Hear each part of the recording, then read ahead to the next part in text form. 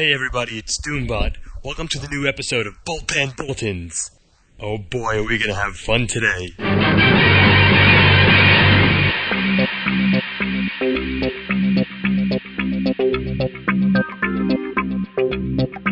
Okay out there in Marvel-land, face front, this is Stan Lee speaking.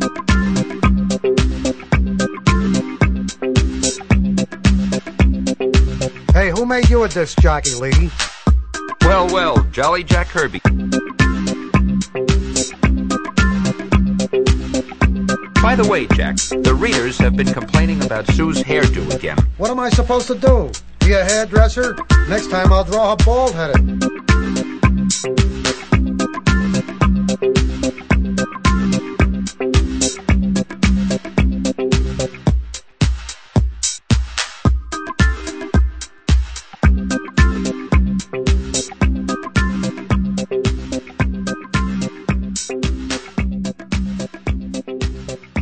Hello and welcome to Bullpen Bulletins, a celebration of all things Marvel. I'm Vince B.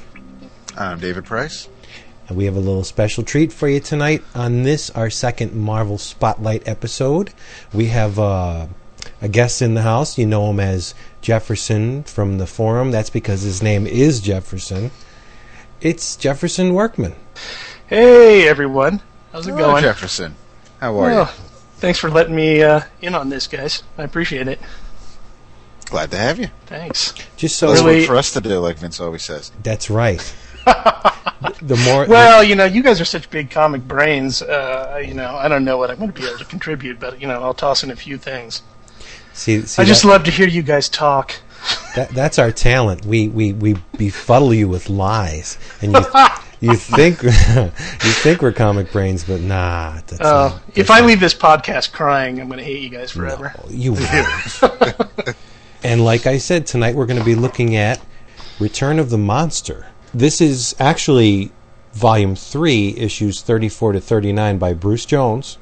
Not a new face or name to comic books. The guy was working on comics when Warren magazines were young, so that's a long time ago. And John Romita Jr., fly-by-night guy, and Young Gun, and inked by Tom Palmer. So you have, this is almost like an all-star Incredible Hulk, I guess you could call this. Well, also the colors are by Studio F, and the letters are by Richard Starkey and Comic Crafts, Wes Abbott. Aside from those individual issues that Vince mentioned, it's also Return of the Monster has also been traded in its own trade paperback, and it is the first story included in the Incredible Hulk Volume 1 hardcover that Marvel put out back in 2002. No, you guys know your stuff. Yes. And I just have a hard time getting past the Kari Andrews tribute to Steranko, the cover. I mean, it's just so nice. It is. But, we've all... And each cover got better, too. They were all great. Oh, I don't know about that. I don't know. I like the Norman Rockwell homage, and as we get further into it. But, yeah, I think the Nuff Said cover, and I'm being real generous here. I think the Nuff Said cover's horrible. With that, Well, you can hardly tell what the hell's going on in that shot. with the big eyeball? There you go. I mean, that's just... Bleh. But you're right. The other ones are really, really good. And they do. They seem to get better and better as it goes on. Yeah. I mean, even when the series moves beyond this first arc that we're talking about, the covers just get more and more interesting all the way through this thing. Now, before we slice up these 6 issues and take a closer look at them, I'm really confused as to why they called this arc Return of the Monster. Because after reading all of the 6 issues, this is not an out-of-control, rampaging Hulk. This is very much a in-control Bruce Banner. I mean, he even triggers the transformation in these issues. So to call this 6 issues Return of the Monster is kind of like, makes you wonder who the hell they're talking about. I mean, I know obviously it's about the Hulk, but as far as I'm concerned, this is not a monster in this series. Could you maybe allude it to that Bruce Jones was trying to do something different with the series, and maybe bringing it back to more sort of an old school sort of story. Yeah. Because this is one of this particular run of the Hulk was one of the comics that brought me back to reading Marvel after almost like a 12-year stint of not reading comic books. Boy, you hear a lot of people say that. Yeah.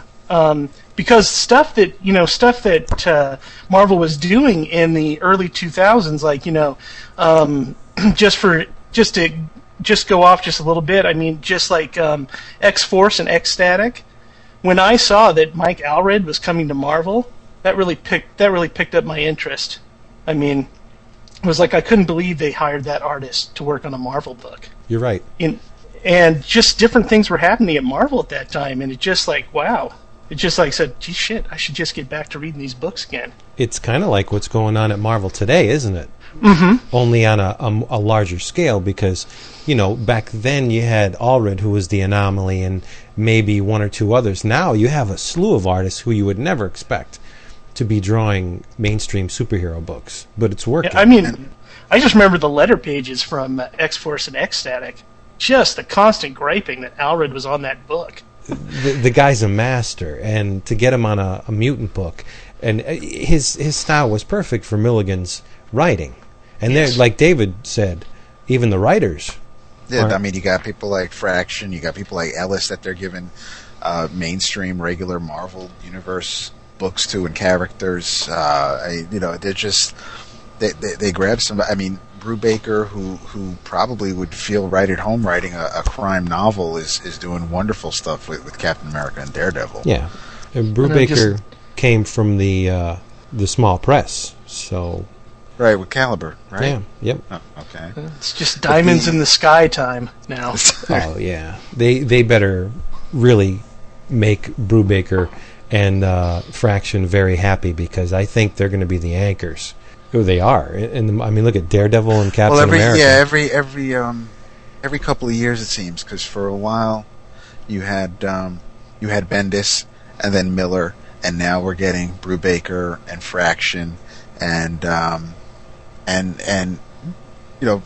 Fraction I can see moving over again. I mean, Jenkins spent some time on a Spider-Man title, and he's writing the companion piece to the Civil War miniseries. So, they know that when they have good writers and they put them on really good books and they let them write really good stories, it's just let the writers have a go, and I'm sure there's some editorial say or control as far as the direction the stories may go, but I mean the writer is writing the story in those pages, and it just every comic book I'm currently reading, I'm enjoying the hell out of. I mean, you got Peter David on X Factor and Friendly Neighborhood Spider-Man, you got Brubaker and Fraction on Iron Fist, and the only thing that would make me really, really happy is if they gave Priest a book again, and then I just I'd never leave my house. Yeah, we're getting. Is he interested in writing for Marvel anymore?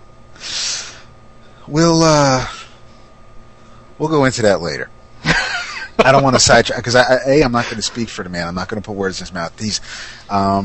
He might be a little disenfranchised right now. I don't know if that's the right word for it, but I mean, it's almost like he's got this curse attached to his name. I mean, you give him a book to write, and it doesn't last. I mean, the Crew lasted 7 issues, and that was pulled from him, before he blinked. And then they let Captain America and the Falcon run for a little over a year, but then they brought Brubaker onto the main title, and he understood that was, then fine. You're letting Brubaker have a go with Cap. I can understand that you're investing all this time and money into the guy, and I'm just writing a little side spotlight comic book that focuses. I would have loved to have seen just the Falcon in the book, and this way Priest could run wild with it, but you had the Civil War coming and things like that, so it really just wasn't.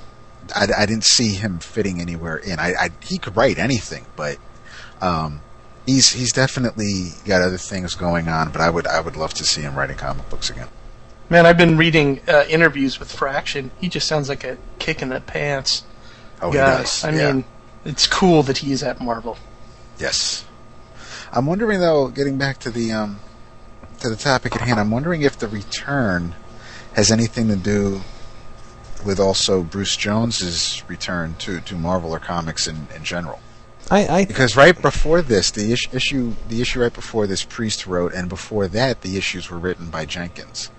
And I do not know what Bruce Jones was doing right before this issue of the Incredible Hulk, but I think he had a 2-year exclusive contract with Marvel when he started writing the Hulk here. Right, but I mean, why would they use Return of the Monster in terms of Bruce Jones? To anyone, I'm just saying return. The return right, part. I'm right. But what I'm just to anyone reading Marvel, they had no idea who Bruce Jones was. I mean, the guy was around, but unless you were reading black and white horror magazines and Richard Corbin books, you didn't know who he was. But I don't know. It could mean, because as you see in the book, the Hulk is not exactly a beloved character in this because of the damage that supposedly he did and the kid he supposedly killed. Maybe that is what they're trying to get at. Like, here's the monster, but he's not really. Because if you compare this Hulk to John Byrne's Hulk, the Hulk that started off this run, there was a savage Hulk. John Byrne put the threat back in the Hulk. And this Hulk is just, he seems to be Banner's bodyguard. Like that Banner just calls on him whenever he needs him to do his dirty work, and then, okay, I've got this under control, let's just put him back where he belongs.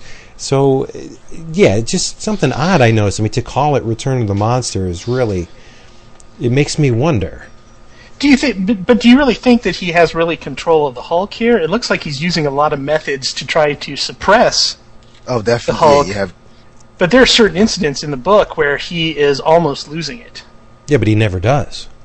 He never loses it in the book. He loses it when he allows himself to lose it. Like, where... See, we're going to get all effed up here, but what the hell? The scene that gets me the most, and if you in every case, he's either instigated into turning into the Hulk, or he's instigates himself to turn into the Hulk. So it's not... This is Banner, who's pretty much in control of himself for the first time, I think, in a long time. Banner is very confident that he can suppress the Hulk. So, like, again, I don't know. Maybe we'll pick up something as we go through this thing, but it's very, very strange that they would call these 6 issues Return of the Monster to me. And I think a lot of it has to do with the 2 pages in issue 39. The 2 lead-in pages, where Bruce Jones compares the Hulk to Frankenstein in James Whale's 1931 movie. That scene was originally cut from the movie, When they released it, they took that scene out, but it's since been put back in. But in the original, it's a little girl, where Frankenstein is kneeling, the Frankenstein monster is kneeling with the little girl, and they're throwing... It's exactly like this. I mean, this is almost cut for cut the same way that it is in the Frankenstein movie. So maybe that is where he's going with the monster in the title. That, the Hulk is a creature of science, and so was Frankenstein, the modern Prometheus, so maybe that's the monster aspect. But then who looks at the Hulk as the monster? Is it Banner? Because Banner's the one who had this dream, so we can assume that Banner sees himself as a Frankenstein monster.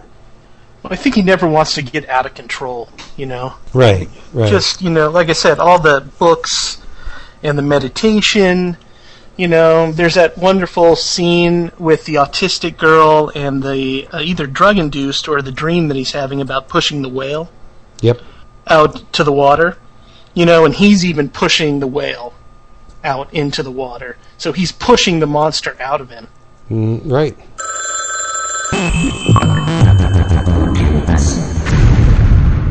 Hey, Vince. Hey, David. Dallin here again. Last week I called the Buzzline to leave high praise for your excellent interview episode. Sadly, this week I'm calling with a gripe. I'm more than a bit disappointed with episode 12, and it's left me a bit hollow inside, so I need to get this off my chest. When I first discovered your podcast, back at episode 1, I immediately fired off a letter thanking you both for, and I quote, filling a void that has been sorely neglected thus far. Too many podcasts that I enjoy require me to skip the downloading of every second or third episode because of a sudden focus on Infinite Crisis or 52 that week. Blah, blah, blah. Or worse yet, I'll be soundly enjoying an episode when out of nowhere they launch into a discussion about Blue Beetle. Nails on a freaking chalkboard. Unquote. Well, I guess it was too good to be true, because in my opinion, that first hour of episode 12 veered severely from what I thought was this show's mission statement.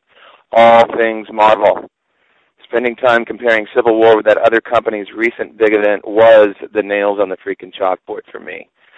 I'm pretty sure that you guys were having an intelligent conversation, but all I heard was, "So, Derek, what do you think about Civil War in comparison to blah, blah, blah?" Well, Captain America this and Steve Rogers that, but down the street we've got blah, blah, blah, blah, blah, blah, blah. David, how about you? Well, Vince, on the one hand, we've got Civil War and Spidey, then over here we've got blah, blah, blah. Hello, Vince, David. When I tune into Bullpen Bulletins, I expect you to make mine Marvel. Thank you. The opinions expressed in this Buzzline message do not necessarily represent the side of Dallon's brain that reads and enjoys Detective Comics, Johnny Hex, Mystery in Space, Tales of the Unexpected, All-Star Superman, and other fine titles from the distinguished competition. And did you notice every issue, well, almost every issue, has something to do with a child? This series focuses on children. Like, there's an overabundance of kids in this thing. In issue 34, you have Jerome, who's like the surrogate Rick Jones. You know, he tries to save him from the gangbanging thing. In 35, the Nuff Said issue, you have the autistic girl. Then you have the continuing thread of Ricky, who supposedly the Hulk murdered. And then you have the boy in the car that the Hulk saves, who isn't necessarily a child, but he's a kid. You know, all of this series. And then you have the kid that Samson helps with his anger and bully problems. Well, that's interesting, Vince, because I didn't even recognize that. But yeah, there's a prevalence of kids in this book. There's a lot of children in here. Is it mean anything that the one that Samson helps is the one with the anger issues? So I mean, I don't know, but let's take it from the beginning before we blow the wad before we even get into it. So in issue 34, not much happens, and that's another thing about this series. It starts off very slowly. I liked it.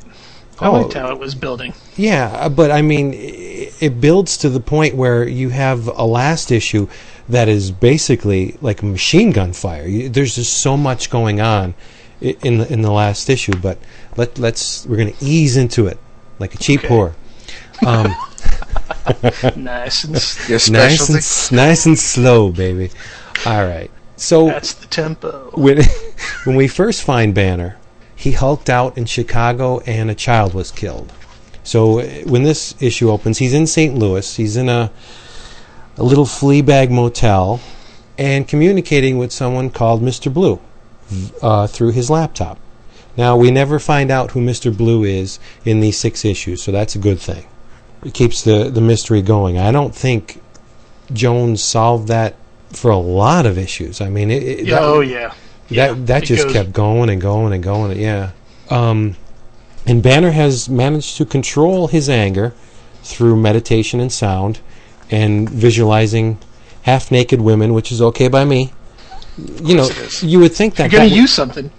Why not that? You would think that would get his heart rate, pumping, but okay. He runs into a young, very bright child named Jerome, who's being sucked into the whole gang life, and Banner uses the Hulk to get him out of it. That pretty much summed up the first issue, yeah. Yeah, I mean, Banner sees the kid needs an out, and like Rick Jones, Banner throws himself in the path in between this kid and his problems.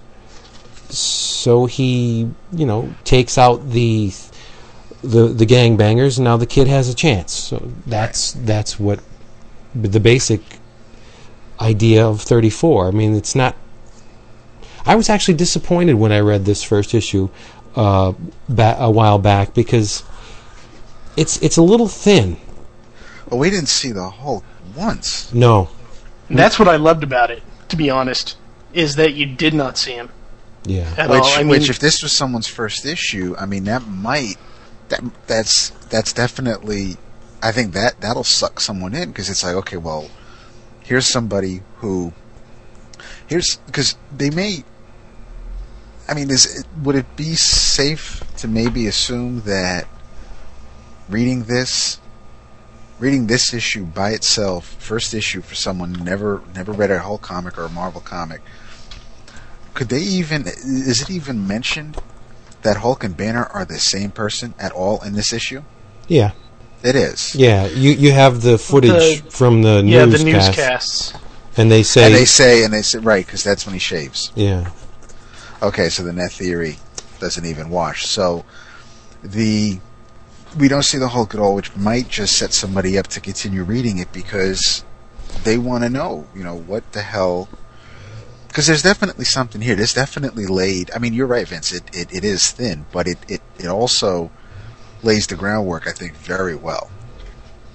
That it's setting itself up to be something that whether it served its purpose or not, it's still a very, I think, a very, very good foundation. Oh yeah, he dangles the carrot on the stick with the Mr. Blue, a carrot that some would say he dangled a little too long, but you get to see the after effects of the Hulk transformation. I guess what you're thinking about, what you have to look at here is this a book? Is this book about Banner? Or is this book about the Hulk? That's true. Banner is the catalyst here. Wherever he goes, he is the catalyst. He either affects or is affected by what he does. Obviously, this does not apply to Planet Hulk. Thank God. Because, I mean, I love Bruce Banner, and I like the way he thinks, and I like him as a character, but enough is enough. I think Jones uses him to good effect in this, but if the Hulk was like this right now, Planet Hulk, relied on Banner, I don't think it would work. Half because he would have been killed. I know. No. I mean, having the Hulk with Banner's sympathies. Oh, yeah. Like that. But yeah, we know that Banner's on the run, and the ghost of this dead child is haunting him. And when we get to 35, which unfortunately happened to fall into the Nuff Said month. Now, I mean, we can pretty much assume that Bruce Jones knows how Peter David felt with the other, because second issue into his run, and he's got to do this wordless issue. All the Marvel books for that month were wordless. Mm-hmm. But I think this is the best issue of the run, this 6-issue run, because it does something that relies mostly on Romita Jr.'s talents, if you ask me. Which just goes to show you what kind of master Romita Jr. is. I mean, he's Bruce Jones wrote an issue that could have no captions, no word balloons, no thought balloons, nothing, and you had to. I mean, they really worked well together in this. I mean, you had Jones writing this story that can only be told panel by panel, and Romita just pulled it off. I mean, you get it. Hell, it's almost a standalone issue to me. Yeah, and it's almost like it's a day in the life of Bruce Banner, who's escaping, who's just on the run. I mean, it's been done in The Fugitive. It's been done. Anybody that's on the run from someone, they've done this type of story. But the fact that this is a issue, everything is being done through actions or eye contact or smirks or expressions. It's just it really is. It's a great issue. I think I'm tempted to agree with you, Vince, that it is the best issue out of the 6. And it's just good work. Well, the apple doesn't fall far from the tree. This is true. Daddy was one of the world's greatest. It stands to reason that if Junior was half the artist he was, which he's more, he's great. But I agree. This is when the Hulk first erupts. I mean, that's a powerful scene when he busts out of the car. Yeah, he rips the top off, and you could just feel the power. And I love the way Romita Jr. draws broken glass. Mm-hmm. Yeah, I love it. You even got the spit stream in Hulk's mouth. Yep. Thank you, Herb. Yeah. See, you associated with Herb. I associated with Sal. Thank you, Sal and Herb.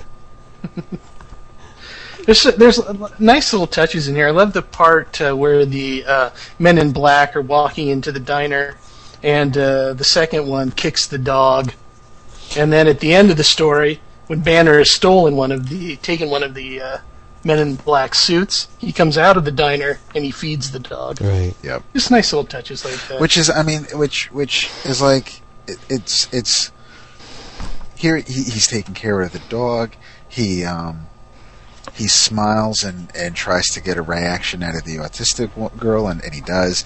He feeds the mouse at the Fleabag Hotel in the first issue. I mean, how can this be someone who's a monster? I mean, how could you go from hearing on the news that the Incredible Hulk killed a child during one of his rampages, but yet the Dr. Jekyll side of it is just, kind to everybody and goes out of his way to make sure that everybody is well. It's a great yin and yang thing.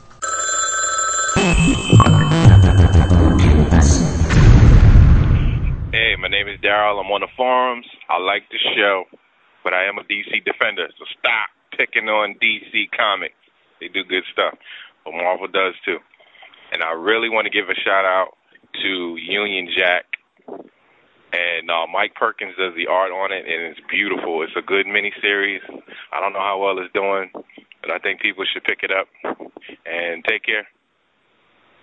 Peace.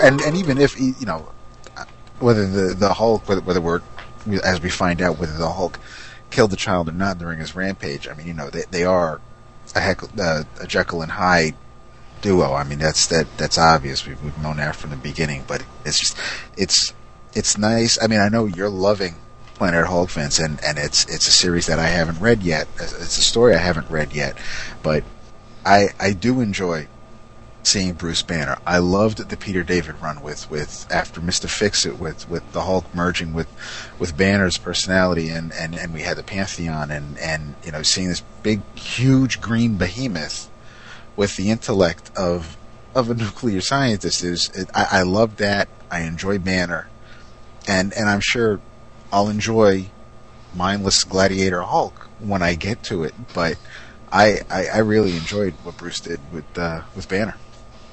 Man, well, you know what? I haven't read a Hulk comic book since 1986.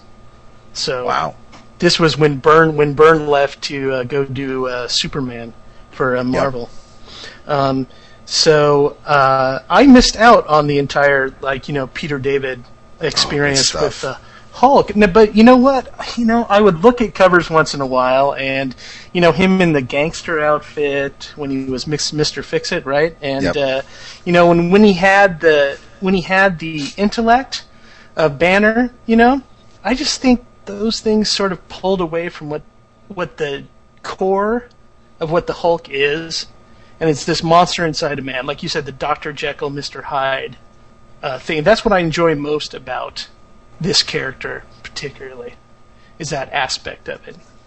But like I said, I can't be for sure because I never read the Peter David run, and so many people tell me it's a great run. So. Oh yeah, we have to rectify that. But it's just nice. I mean, because for so many years. I mean, even with the introduction of Wolverine and the Incredible Hulk comic book. I mean, he was Bruce Banner, and as soon as he got angrier, he'd turn into Hulk, and then he'd go and beat somebody up, and then he'd be Banner again. And it's like, they did that for years and years and years, and it was time for a little bit of a tweaking. And I think Peter David did a great job, just like Planet Hulk right now. It was time to just, we need to just kind of take Banner out of the equation for a bit, and let's just run with Hulk. And they're doing a great job with it.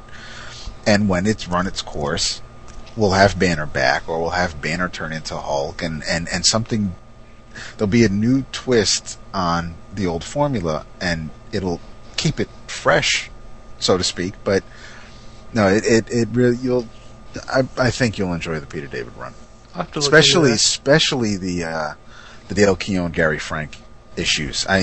You had Todd McFarlane on it briefly, and then he went to Amazing Spider-Man full time. You had Jeff Purvis, which kind of worked well with the monster aspect of the Hulk. But once Dale Keown came on, and you see Keown grow over the couple of years he was on it, and then Gary Frank's run, it was just. I mean, if you like Gary Frank on Supreme Power and Squadron Supreme, you'll love his stuff on Hulk. Well, he's coming back. He's coming back to the Hulk. Well, I thought it was like a little backup story or a couple. No, of pages he's here and actually there. going. Well, they're splitting up the World War Hulk into a miniseries, and Romita Jr. is going to be drawing that. World War Hulk, and then right? World War Hulk, and then Gary Frank is coming back to pencil the regular series. Well, I might have to start jumping on the regular series. Too little, too late, buddy. Yeah, you know where you can go. Planet Hulk. I wrote a little slogan for Marvel should they want to use it. Planet Hulk is Wonderfulk. Is that good? Come on, that's gold. Oh, genius. That's The gold. It's gold, Jerry. Gold. Can you see that at the end of a trailer? You have the big rift coming out and the Hulk spitting out and you hear the tribal drums, bum bum bum bum bum, and then Bullpen Bulletin says Planet Hulk is Wonderfulk. I really hope that gets you a quote, dude. I swear on my mother, I hope. I want to see that on the back of the hardback when it comes out. Yes. Your quote, Vince. Or the next time I post a news item, it'll say Vince B of the Bullpen Bulletin says I would. Oh man, I'd love it. Just one more time for the copywriters at Marvel. Planet Hulk is Wonderfulk. Come on. Brilliant. It's a no-brainer. But anyway. You know what? If I had a little bit more Merlot, that probably would be a lot more funnier. But I'll take it. It's true, though. It's true. Yeah. Where were we? Oh. Were we finishing up the Mustard issue? Well, no. So now we know that there are Men in Black on Banner's trail. Somebody's looking for Banner. What for? We have no idea at this point. We just know he's being trailed, and they tried and failed to sedate him. Yes. They popped our buddy with a little dart, and thanks to a toxin that affects the motor system instead of it may have incapacitated Banner a little bit, but we all know that that's not the dangerous one. And that they could stop Hulk. Like Jefferson said before, he had a little dream or visualization of him pushing a whale with the little artistic girl, and that's what enabled him to get the monster out. I just love that sequence. Yeah, me really too. do. Yeah. It's And beautiful. The beautiful woman with the metronome just melts into the artistic girl. Yeah. And I'm assuming she drops the metronome because she doesn't have one. She's pushing the whale. So it makes you think about. It's been said that autistic children, they operate. Well, it's not been said. It's the truth. They operate on a different wavelength. But who's to say that this autistic child didn't actually communicate with Banner? I mean, in reality, he could have dreamed her or visualized her in his own mind. But who's to say that they weren't sharing this? I really like what the whale represents here. You know how Banner has beached this other side of him, and doesn't want allow it to be free into the ocean. I just think it's a very nice symbol. Because at the end of the issue, if you look, the autistic girl does smile at him. Yes, she does. Mm-hmm. Yeah. And he doesn't initiate it like he did before. He picks up her He book. picks up and then her she book, turns around, and then that's when she smiles. So, is that a clue that maybe they did share the vision? Who knows? It's a neat little issue. I think it definitely is stronger for the lack of words. And I remember at the time this issue being one of the strongest ones out of them all of the Nuff Said month. Good job, Bruce Jones and company. Because I'm not the hugest Tom Palmer fan because he can be heavy. His inks can almost blur the original artist, the penciler on the book. I remember when I was reading the Avengers that Roger Stern was writing at the time, Buscema and Palmer were the art team on it, and almost after reading all those issues, I could tell whenever Tom Palmer inked anybody, whether it was John Byrne, whether regardless, George Perez, it wouldn't matter who he's inking. It always felt like Tom Palmer was inking this person. But here, he's doing an amazing job. I normally, seeing it on paper, I probably would have cringed if I knew that Tom Palmer was going to ink John Romita. But Romita shines in these pages. You obviously can tell that he's the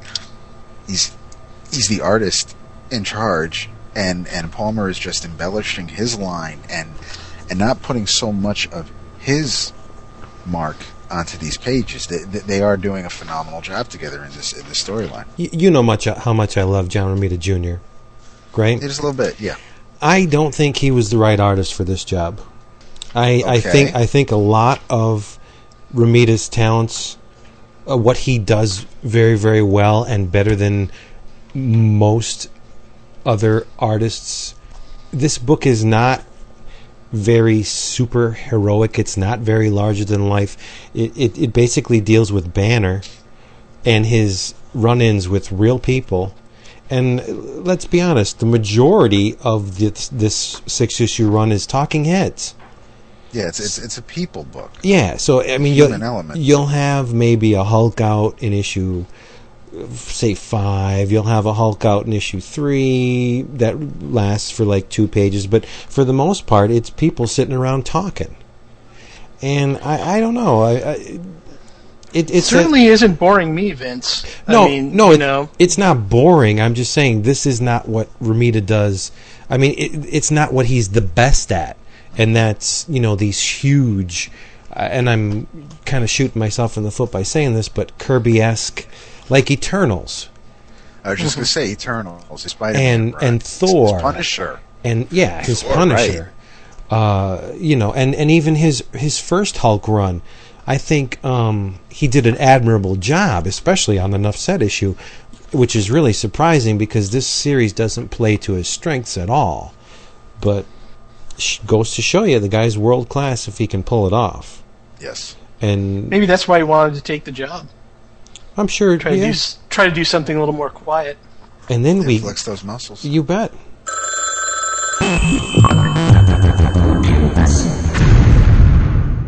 Hello, David and Vince. This is Chad. Mr. Zombie asked me to give you a call again. He's really enjoying the show.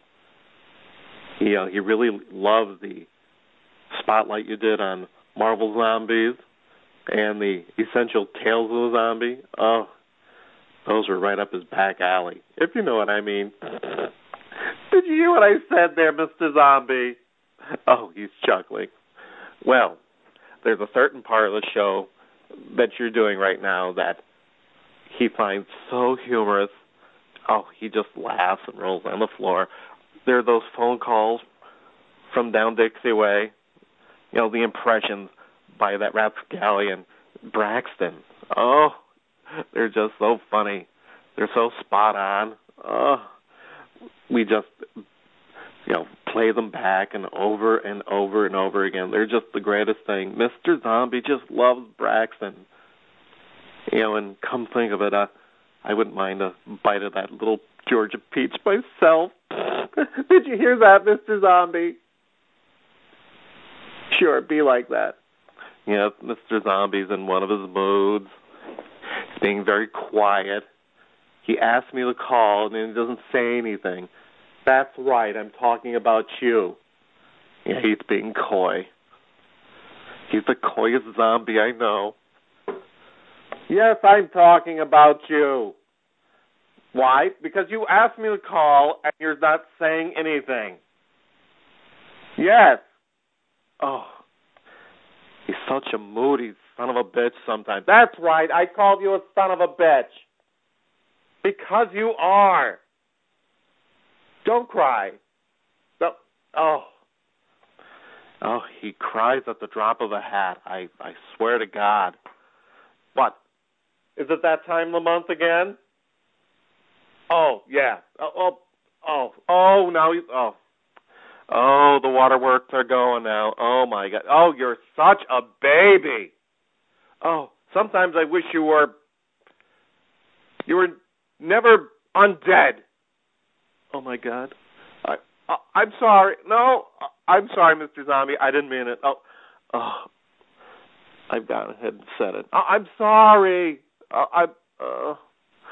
Well, I'm going to have to go over and take care of Mr. Zombie right now. I'm sorry the way this phone call went. Just said, keep up the good work, and we'll listen to you next week. Bye. I'm sorry, Mr. Zombie. I'm sorry. And then we get to issue 36, which I think is the most plot-heavy of the first part, the first half of this series. We find Sandra Verdugo, who's seconds away from being put to death for murdering her own child. We're introduced to Doc Samson, who we know from way back. Oh, the back of his head, at least. Yeah, and he's pulled in by someone to help find Banner and or the Hulk. And then we're introduced to the third person in this wacky bounty hunting team, and that's the man called Slater, who seems to work for anybody who will pay him. And he makes a point to say that he works solo for anybody that'll pay him. Yeah, he was a terrorist. But so oddly enough, they do put Miss Verdugo to death. She's dead. Her body's intercepted by someone. Well, okay, so she's dead. She's in the coroner truck. The coroner stops because someone in the ground. There's a setup where the coroner has to stop, and in doing so, there seems to be another party that basically extracts Miss Verdugo from the coroner. And then we're also we're kind of told why Samson was called, and Samson's looking pretty good in this, I must say. Is he really a smoker? I don't remember that. Well, he says that he quit, and I don't recall when he did smoke. Yeah. But hey, you know.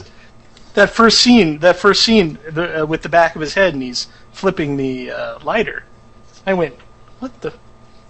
Yeah. Yeah. The lighter says "fuck communism" on it. No, it's a different. Unless it's got something to.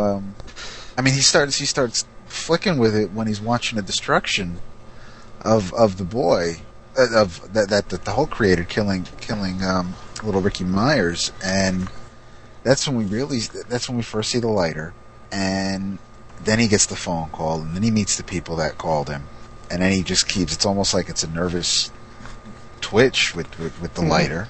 Hope he's not getting excited. Hey. And Banner can't stop watching this footage. And he keeps at and he says, tell me I did not do that. Well, he knows inside he didn't, but he needs to find out for himself, because absolutely, from everything we've seen in this, he's under control even when he's the Hulk.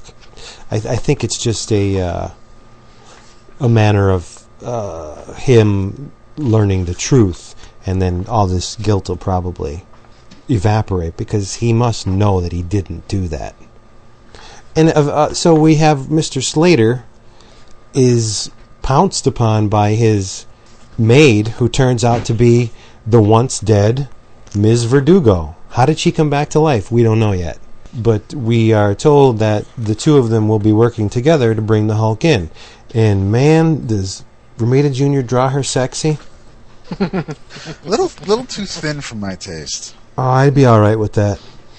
That doesn't surprise me. Yeah, I'd be all right with that. And it seems that Ms. Verdugo is a mercenary for hire as well. Who seems to need... actually, no, I thought those were... At first, I thought those were her medication, but... that's the stuff to... But yeah, that's to knock him out. There's a lot of dead people walking around in this series, isn't there? Yeah, and I guess, with the Slater and Verdugo don't mind mixing business with pleasure. No, not at all. Because she tells him that she's going to distract Banner by using her body, and she whips off the towel, basically, and you can assume what comes next. Yeah. Yeah. Can we see that in Amazing Spider-Man 536? Yep. Aunt May did that. She whipped out the camcorder so she could watch. That's right. lift your leg up, Peter. I can't get a shot of your sack. Jesus Christ. That's coming out. More grunting. Of course. More grunting. Where's Jarvis? Get Jarvis's ass in here. I need the money shot. That's right. Bring in Indubitably. Steve Rogers. All right, and in issue 37, Banner does the old saving a child routine again. This time, let's just say he's a teenager, but drives his van across a rickety bridge, and Banner has to Hulk out in order to save him. Meanwhile, Doc Samson helps a child himself. There's a little boy who was having bully problems, and Banner shows him the way to go. And yeah, he breaks into a what you call that? It's probably one of his little safe houses that he has. And a little boy is actually inside as well. And then we find out whether or not we continue to wonder whether or not Verdugo will wear anything other than a towel. Which is not a problem. Yeah. More of the same, in a manner of speaking. Banner helps a teenage boy after he goes against the wishes of, I would assume, the sheriff, and drives his little SUV, Soccer mom minivan. Yeah, over a rickety bridge, and naturally, what you think would happen happens, and the boy's trapped, and Banner can't lift him out, so he calls upon the Hulk. And I think that's a pretty interesting. Why did I say it? Calls upon the Hulk. He never could call upon the Hulk before. It was more of like an, oh shit, I'm mad now, here comes the Hulk. Or now he's actually got it to the point where he can push the Hulk to the forefront. I would say that's a man that's in control. Yeah, I guess that meditation's helping. And the naked women. So he saves the boy, we assume, and that alerts good old Slater and Miss Verdugo, who now have an FBI laptop with them to track Banner. So you know that Tracks Banner's laptop. Yeah, so they have they're pretty connected. Whoever is pulling the strings with these two, they're some high up muckety mucks, I would think. I just love the word muckety muck. Doc Samson makes an appearance. He in one of his safe houses. He helps a child who is being bullied. Helps him overcome his fear and deal with his anger, and I think that says poor little kid volumes right there. Dr. Samson's a sweetie. He is, and he's a good-looking guy for a guy with green hair and green sideburns. Yeah, I wonder if the anyway. So yeah, but let's see. Surprise! It'd be nice to see Verdugo. Well, not for you, Vince, but it'd be nice to see Verdugo. Must look like the stuffing in the Easter basket. It's like there's a salad down there with an egg in it.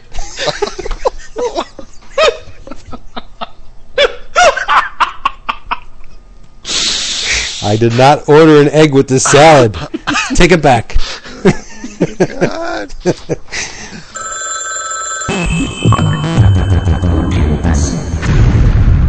Hey, Vince B. and David, this is Max Headroom on your forum, and I want to be the first to congratulate you on your milestone and epic 13th Bullpen Bulletins podcast. Did some number crunching here, and I thought you guys might be interested in this. The number 13 broken down into two digits is 1 and a 3. When you add those two numbers together, you get the number 4. 4 is a fantastic number in our universe, as we know. But also the number 13 is what's known as a prime number, a number that can only be divided by itself in the number 1.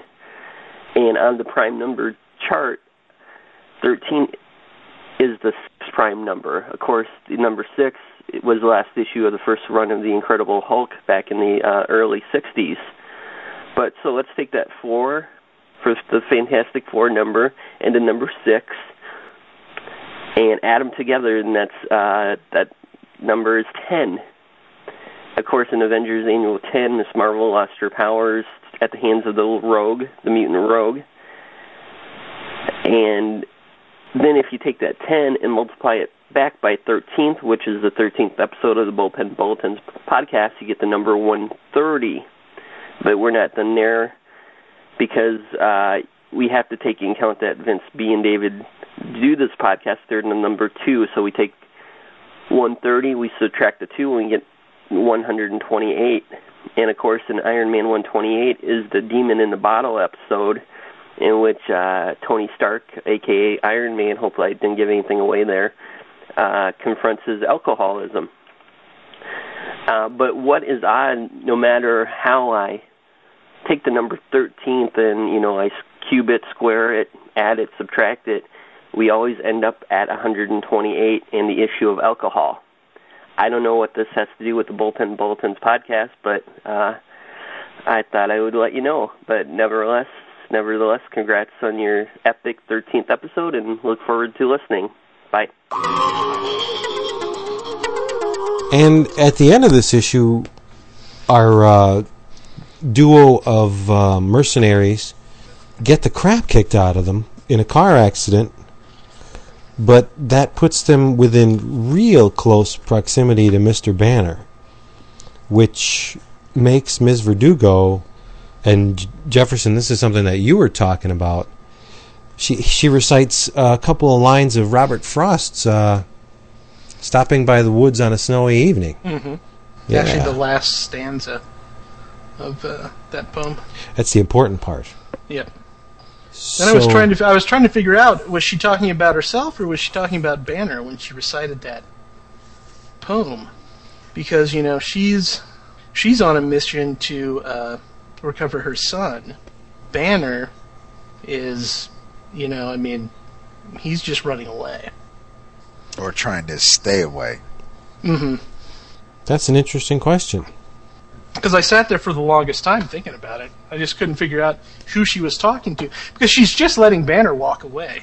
Does she have anything? Well, she does have a gun. I don't think... Could she have hit him with that gun from where she was? Well, any weapons that these guys have. I mean, if they have a computer that's tracking, they have guns that could do that. Yeah. And you learn later on about some other weapons. So which probably means that she's going to maybe let him go a little further just to see if he'll be able to help her get what she needs. As we see in issue 6, yeah. Because Slater probably would have went for the shot. Mm-hmm. But he was too busy being a smartass. Well, he does have an ego. And I mean, you do learn that later, that she has some alternative motives. Yes. As we see in issue 38, which sports a really, really neat Kari Andros cover. Yeah. I like that cover a lot. Me too. I love Samson's got a little sack lunch. Kind of sticking a bag down at the bottom. You said sack. Yeah. His socks are all droopy. Yeah, He's got that smirk. Kari Andros does good work. Yeah. I'll find out next month when I finally read the Spider-Man Reign #1. Yeah. Paper was talking it up on the forum. Yeah, I got to avoid that thread for another 4 weeks. Me too. The issue 38 is where it starts to get really weird here. That's an understatement. Ms. Verdugo and Slater kill 2 people that were dumb enough to ask if they needed assistance. So they kill them and take their clothes and assuming their vehicle, and everybody converges on this diner for a Mexican standoff. Right. Last Chance Cafe, according to the issue title. We find Mr. Sampson there in disguise. Slater and Verdugo are in there. Banner's in there. And the 2 people who we assumed that Slater and Verdugo kill, the husband and, well, the woman and man, they show up with bullet holes in their heads. in the police officers' uniforms. They overcome the two police officers and take their uniforms. So it's like this is where it starts getting bizarre. Well, I mean, it's just like all these people working for the same organization. Right. I mean, you have Slater and Verdugo. Then you have this couple here who are following them. You have Samson who's working for the same person. All in one cafe. And what would a organization that could bring people back from the dead need of the Hulk? Oh, I mean, think we learned that. Yeah, if you can bring people back from the dead, you pretty much got a lot of bases covered. So everybody's in this little diner, and naturally Samson pushes his hand and ignites Banner into turning into the Hulk because he knows that's the only thing that's going to save them. Slater puts a bullet in Verdugo's head. She's down for the count. And we get a nice little appearance by the star of the book, who tears the place up and gives Banner the opportunity to save his skin. Or so we think. I love the cue ball look with the Hulk. Yeah. Yeah. But I mean, I love the scene where, I mean, the big splash page where Hulk makes his appearance. Yeah. All the agents are like taken aback, and Samson's just standing there, smiling. You guys get your asses kicked. We know what we should do when we're done with this. Let's go through the book and count how many times the Hulk actually appears, and not in news footage, just in continuity in the story. It's probably not all that much. Barely once an episode. Yeah, once an issue. You know, yeah. If you count a physical, actual appearance, I mean, the first issue you don't even see him. I think it's really cool how Samson shows up to the diner wearing a green shirt. And he's all huge, stands out like a sore thumb. Oh yeah, and then I love the curveball that Jones throws in the next issue, which is 39. But we start off with it's a dream sequence, but we start off with an appearance by the Hulk. Yeah, and this is Banner's. All the pop culture that's buried in Banner's brain playing tricks on him and combining with his real feelings, because I don't think this is Bruce Jones using this scene from Frankenstein, cut for cut. I think this is Banner pulling this movie from his subconscious, because Banner's, what you say, at least 40, 45. He's obviously seen the movie, so we can assume that this is Banner's mind playing tricks. It wasn't, Bruce Jones didn't say, hey, there was a cool scene in, the original Frankenstein, let's use that. I'm sure this was written for Banner. But it plays well when from the black and white to color transition here. Oh, yeah. I mean, she's in the robe, like from the movie, the old man, who gives Frankenstein the soup. I was reading that thinking, wow, she's going to give him a cigar now, but the cigar never happened.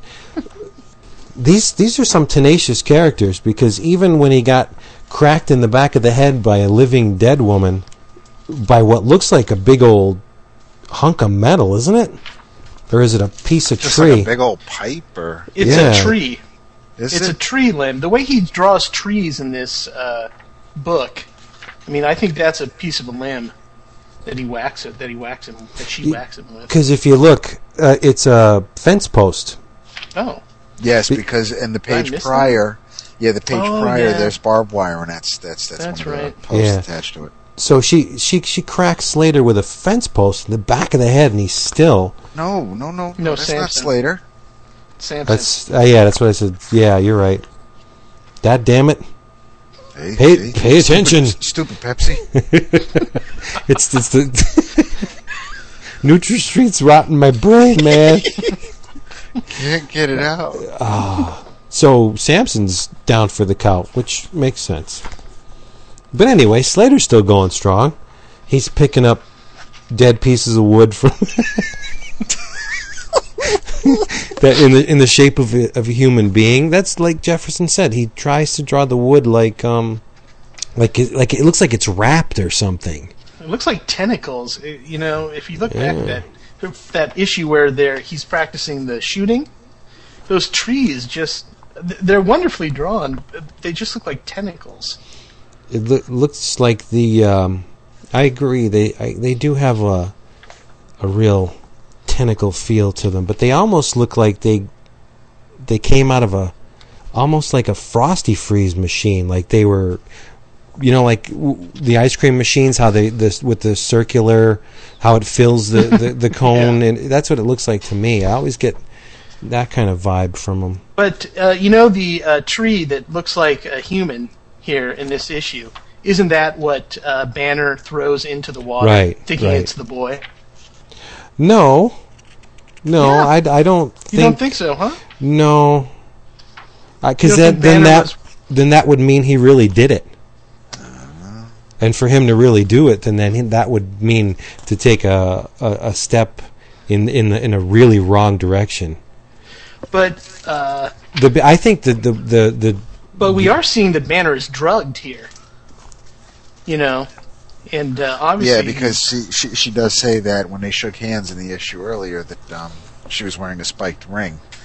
Right. And it's giving him nightmares. Well, he says it's giving him nightmares. Right. So that's the whole Frankenstein sequence. I would think that Slater pulled that wood from the water thinking maybe it was Banner. It's just where Slater's walking through, he sees the tree that has been damaged, obviously, by Hulk. Right. And I think this is just Hulk, traveling through here and just reenacting this dream or vision or hallucination that he's having. And that was mistaken in Banner's hallucination as the boy. And he threw the boy in the water. Yeah, but that would go against everything he's done in the whole 6 issues, though. If he threw, even if it is a chunk of wood, he threw a boy into the water. That's why he's saying he's having nightmares. Mm-hmm. So maybe maybe the wood could have been the boy. Maybe he's just living out this Frankenstein pop, like you said, pulling out this pop culture image from his memory. And whatever he threw just happened to be the wood. And he's living it out. Yeah. And he's just living it out. And it just so happens that the kid in the dream is the kid that he supposedly, quote unquote, killed in Chicago. Yeah. Maybe there's some doubt in his mind. I would hope.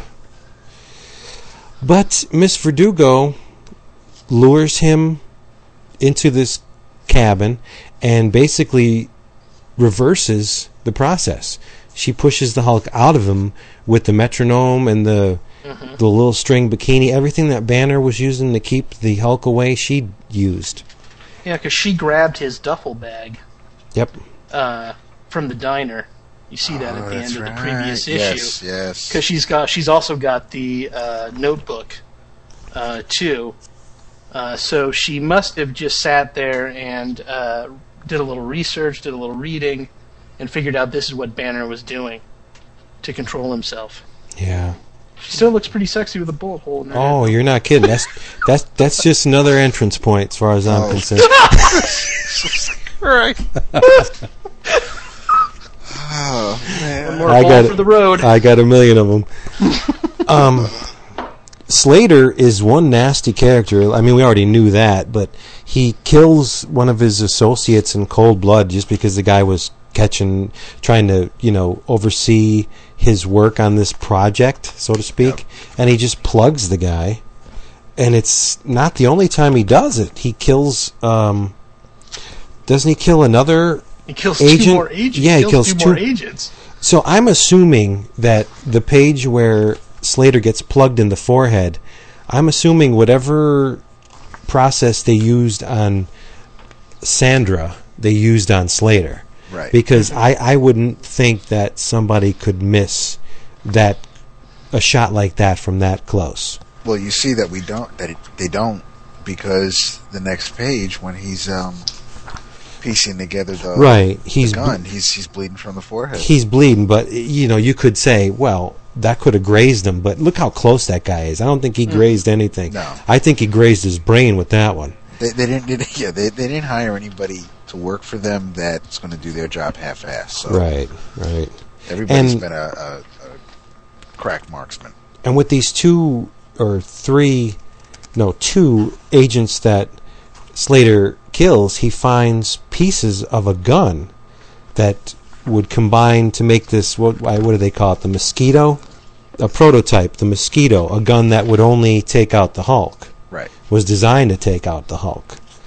So that's another little thing that is going on in this. You got dead mercenaries running around, a gun that was designed to kill the Hulk, and 20 pounds of plastic explosive in the base of this cottage.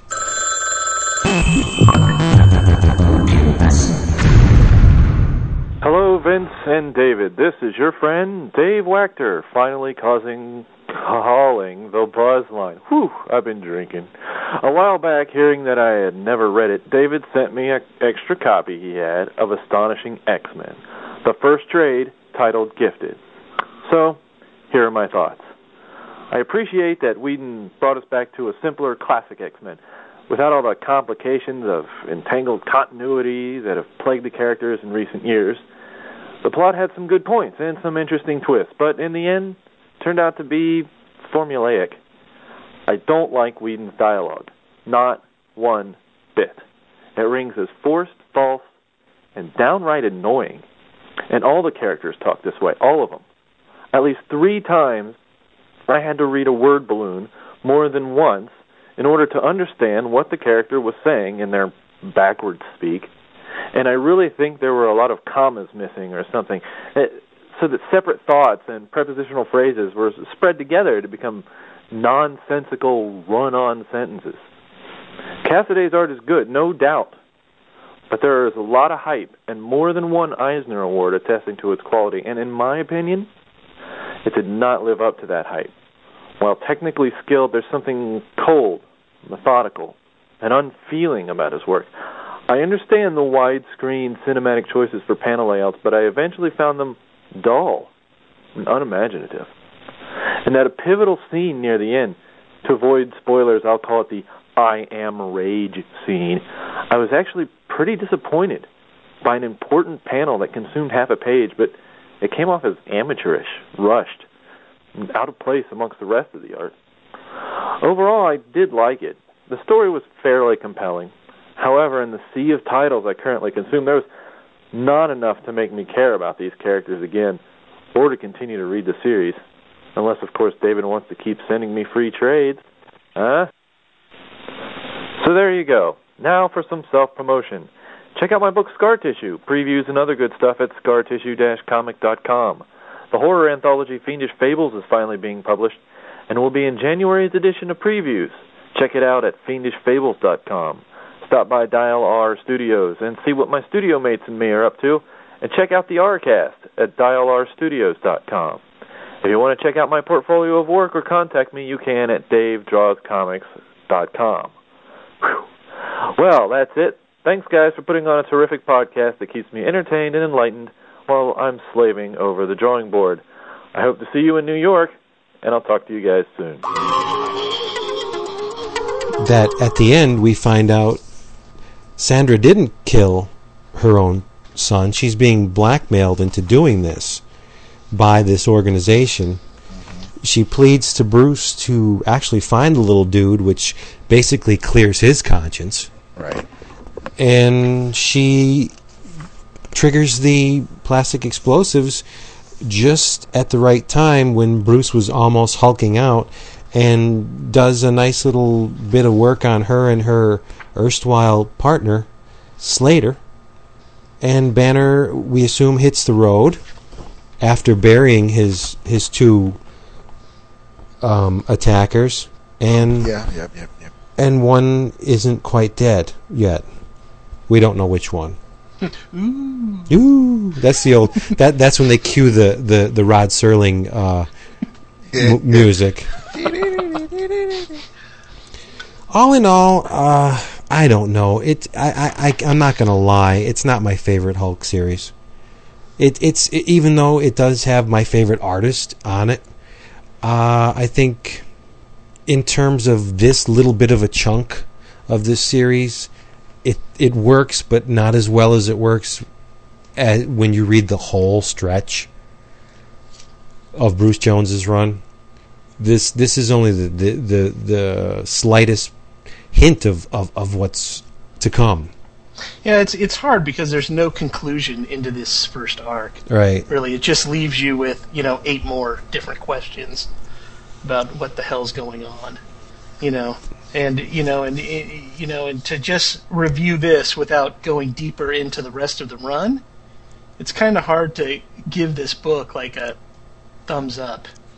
Yeah, I would give it a thumbs up just on the strengths of the art alone, but I would too, Vince. But but just as a solo arc, and if you want to say you should just read this just as one piece, right? I couldn't do without that. recommending the rest of the line. I mean, yeah, and see that's real dangerous when you're doing something that will eventually be collected in a trade paperback, and if you gave somebody these 6 issues and said, here, this is the beginning of Bruce Jones's Hulk run, I would think, wow, this is really well done, and it asks a lot of questions, and it makes me wonder about where these dead people got the ability to come back from come back to life. But it doesn't really... I mean, it hooked me, but not really. Because as far as I'm concerned, Banner is absolved at the end. He didn't kill the kid. That's all I really wanted to know.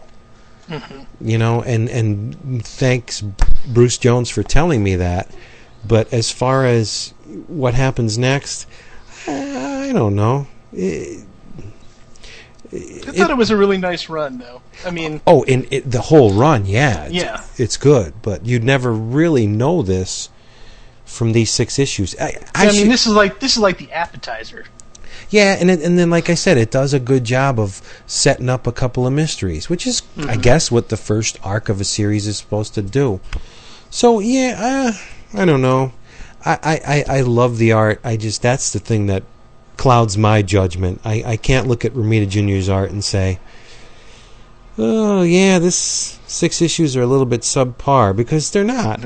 They're gorgeous. They're really well done. And if you could do Talking Heads this pretty, you're okay in my book. I know, coming back from like a 12-year stint of not reading comics, I really enjoyed that. I really enjoyed digging into this. Right, because it's the antithesis of the Hulk story. He's hardly in it. Dave, you obviously Jefferson also got a lot more out of it because you were contemplating who the poem was directed towards. Was directed toward Verdugo, was directed toward Banner. You were looking at the dream sequence or the nightmare sequence in the last issue of the run where is it Wood, is it the boy, is it did he really do it, so I mean Jefferson, you really kind of, after 12 years you dove in and you were just soaking in everything. So when you guys announced this, I mean, it was like, oh great, this is a story that I know. I can actually kind of talk about this with you two. And you did. I loved it.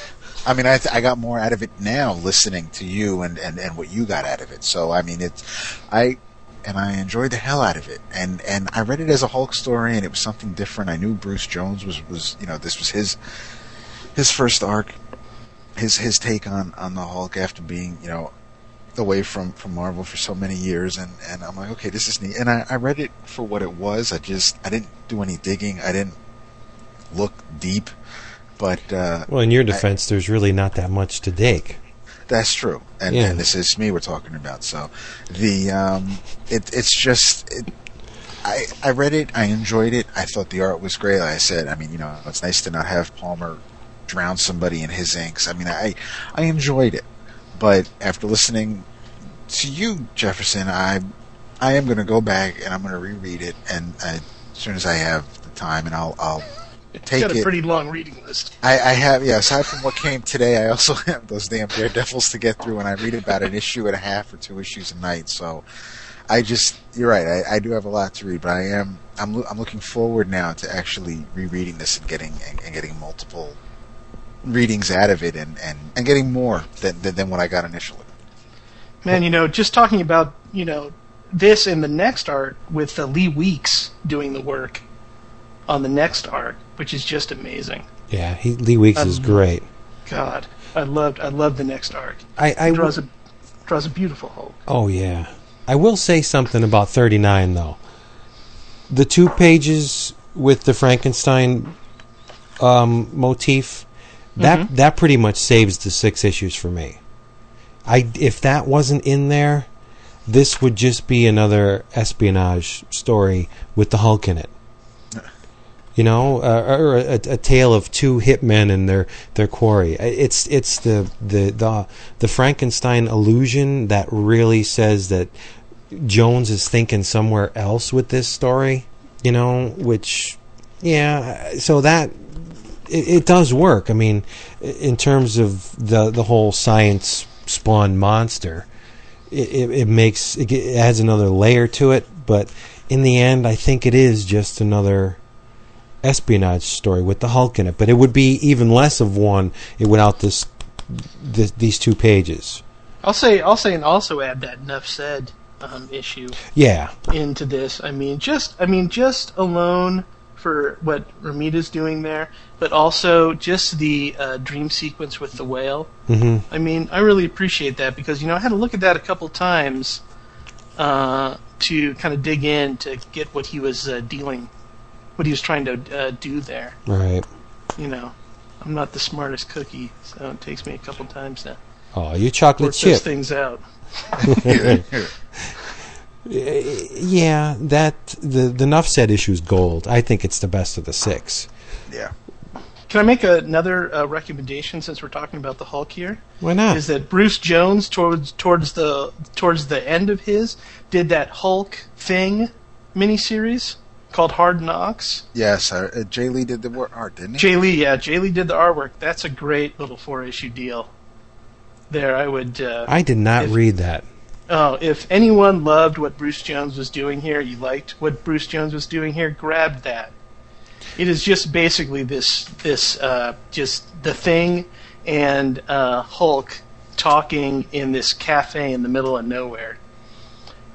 It's a great read. That's neat. Okay. And the Thing shows up in the cafe and Banner is there, but the Thing doesn't want to talk to Banner, and so he slaps Banner around to get the Hulk. But during the story he keeps on changing back to Banner, and Ben just keeps on slapping him around because he doesn't want to talk to Banner. He wants to talk to the Hulk. It's a very good issue, and my first exposure to Jay Lee's artwork, which I thought was just amazing. You talk about these challenging artists. I mean, his work I just really like a lot. And this is the beginning of a long run. Wasn't Bruce Jones on it for at least 2 years, right? Yeah. And some people claim that it was a little too long. He did dangle some of the threads way past their shelf date. Yeah. Suffer from Claremont-itis? A little bit, yeah. You eventually find out. He fulfilled his 2-year contract. Yeah, you eventually find out who Mr. Blue is. So anybody who is intrigued by that little concept in this, just stick it out. Yeah, you'll find out who it is. But Bruce Jones has not gone on to bigger and better things. Everything I've read from him from DC lately, just give me my money back. What's he doing for DC? He did Man-Bat. Vigilante. Yeah, Vigilante, Man-Bat, Deadman. Isn't he doing the Deadman Vertigo miniseries? Oh, I think yes, you're right. because Steve Niles is doing Creeper, right? Yeah, and yeah, Creeper's really good. I like that a lot. But not to and then Bruce Jones's Nightwing. Oh, Yeah, good thank Lord. you. That's what I was waiting for. Not a good comic book. No. But, Bruce, you did a good job on Hulk. I'll give you that. This is decent enough where if I had not read the rest of the series, this would make me want to. So, I will snap my hands in applause. Yeah. As the first arc, it works. It works. What do you think, David?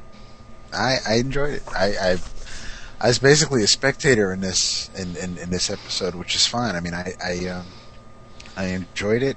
I got what I thought I was going to get out of it the first time around. Now I know what to look for. Now, when it won for our Marvel Spotlight, I figured, okay, there wasn't a lot going on in it, so I thought it'd be pretty easy. But again, as Jefferson states, it gives you a lot to kind of play with your mind, if you want to put it like that. There's things you can find in there that'll give the story a whole other meaning. And whether we did it justice in a Spotlight, I can't say, but I enjoyed the story. I enjoyed the artwork. I enjoyed the story. I think Bruce Jones did great, and since I did read Boiling Point afterward, I thought that was. I think that had a lot more meat on it, but it was a great story. It really was. I mean, it took some of the aspects from the first 6 issues a little further. It was a different take as far as that whole convenience store hostage thing at the beginning, and then with the hostage negotiator that's had better days. And I mean, it was a nice story by itself.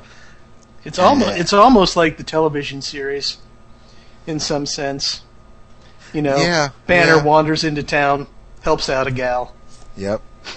Gets her pregnant. Oh, we didn't talk about that. We didn't talk about poor Ricky Slater. Is Doc Samson's kid? Oh yeah, that's right. Do we learn that in this run? Yep, she says it right in the last. Let's say. Oh, that's right. When she shows Bruce the photo and says, that little boy, yeah, that's how I know Samson from. It's his father. So there you go. A little bit of a little nugget that'll keep you reading. No kidding, yeah. Yeah. Dun dun dun dun. Yeah, and I think we did this book justice because, let's be honest, it ain't the greatest book. You know what? When they picked this, I was like, "Oh, damn! I was hoping for the Daredevil." So take that. You should have said that You should have said that, Vince. You should have. Oh, damn! Daredevil. Then everyone would have rescinded their votes. No. Wait a minute. No. Actually, Daredevil was the next highest voted. It was Daredevil. Then I think it was. The least amount of votes was for, I think, New Avengers and Marvel Team Up. So it was Bourne. See, I was looking forward to reading Bourne again. But again, these are storylines, miniseries, runs that Marvel has done over the years. Marvel's done plenty. Like Vince and I both have a boatload of Daredevil to read. I have the new X-Men Omnibus to get through. I mean, we're not going to be short on storylines for Marvel Spotlights. Oh yeah, there's so many great stories. Yes, I mean especially since War, yeah, Dark Phoenix saga. I mean, there's going to be a lot of stuff. So Miguel said to me, he said, "What are you doing Incredible Hulk: Return of the Monster for? The thing is almost out of print." And I was like, "What are you talking about out of print? The hardcover just came out." And he's like, "Yeah, in 2001." So I was like, I couldn't. It's been that long since this thing has been out. Well, don't forget, dude. You've been saying the issue numbers. We're reading numbers 34 through 39. Right, and it's issue 100 now. It's been a couple of years of the Planet Hulk, which is Wonderfolk. So one more plug. I never get tired of that. Shameless promoter. They should do a little stage thing. Planet Hulk, Wonderfolk. Yeah. Oh yes, they so should. With please, Marvel, do that.